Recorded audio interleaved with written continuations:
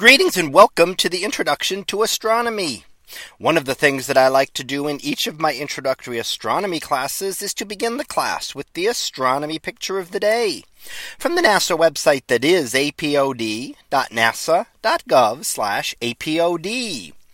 And today's picture for March 18th of 2023, well, it is titled Wolf-Rayet 124. So what do we see here?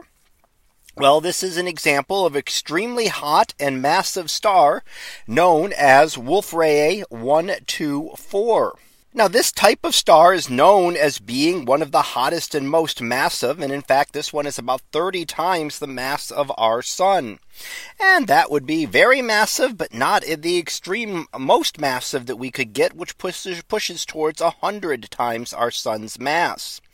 Now, these are the types of stars that we expect would become a supernova. And in fact, that's what we would look for, that this star will eventually explode as a supernova. However, the time frame can be quite long for that.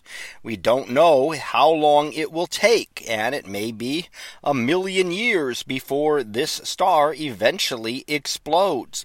However, we know that all massive stars will become unstable in their cores. They will build up an unstable core of iron and will then collapse inward and explode then outward, becoming a supernova. Now here we see some of the material around it, and that is material in many cases pushed off by the star where it becomes unstable. So it is producing so much energy that it becomes unstable, pushing that material out into space.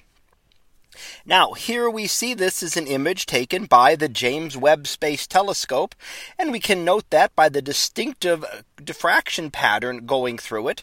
Typically, we get a cross pattern going through these because of the optics of the Webb Space Telescope.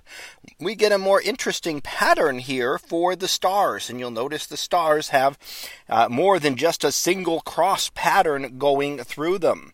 So James Webb has been up studying for over a year now and has been producing great scientific images since last summer, and helps us to better understand the universe. It's looking at the universe in the longer wavelengths, long wavelength visible like orange and red, and then infrared wavelengths are seen. So it studies the longer wavelengths with a mirror much larger than the Hubble Space Telescope, nearly 3 times the size, allowing us to see much fainter objects than could ever be seen before. And that, with updated technology, is giving us a new look into the universe, including stars like Wolf-Rayet 124 here, as well as looking at planets and other stars and other galaxies, studying some of the earliest galaxies known in the universe.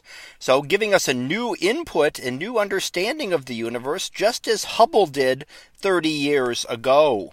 So that was our picture of the day for March 18th of 2023. It was titled Wolf-Rayet 124. We'll be back again tomorrow for the next picture, previewed to be Mayan Milky Way. So we'll see what that is about tomorrow. And until then, have a great day, everyone, and I will see you in class.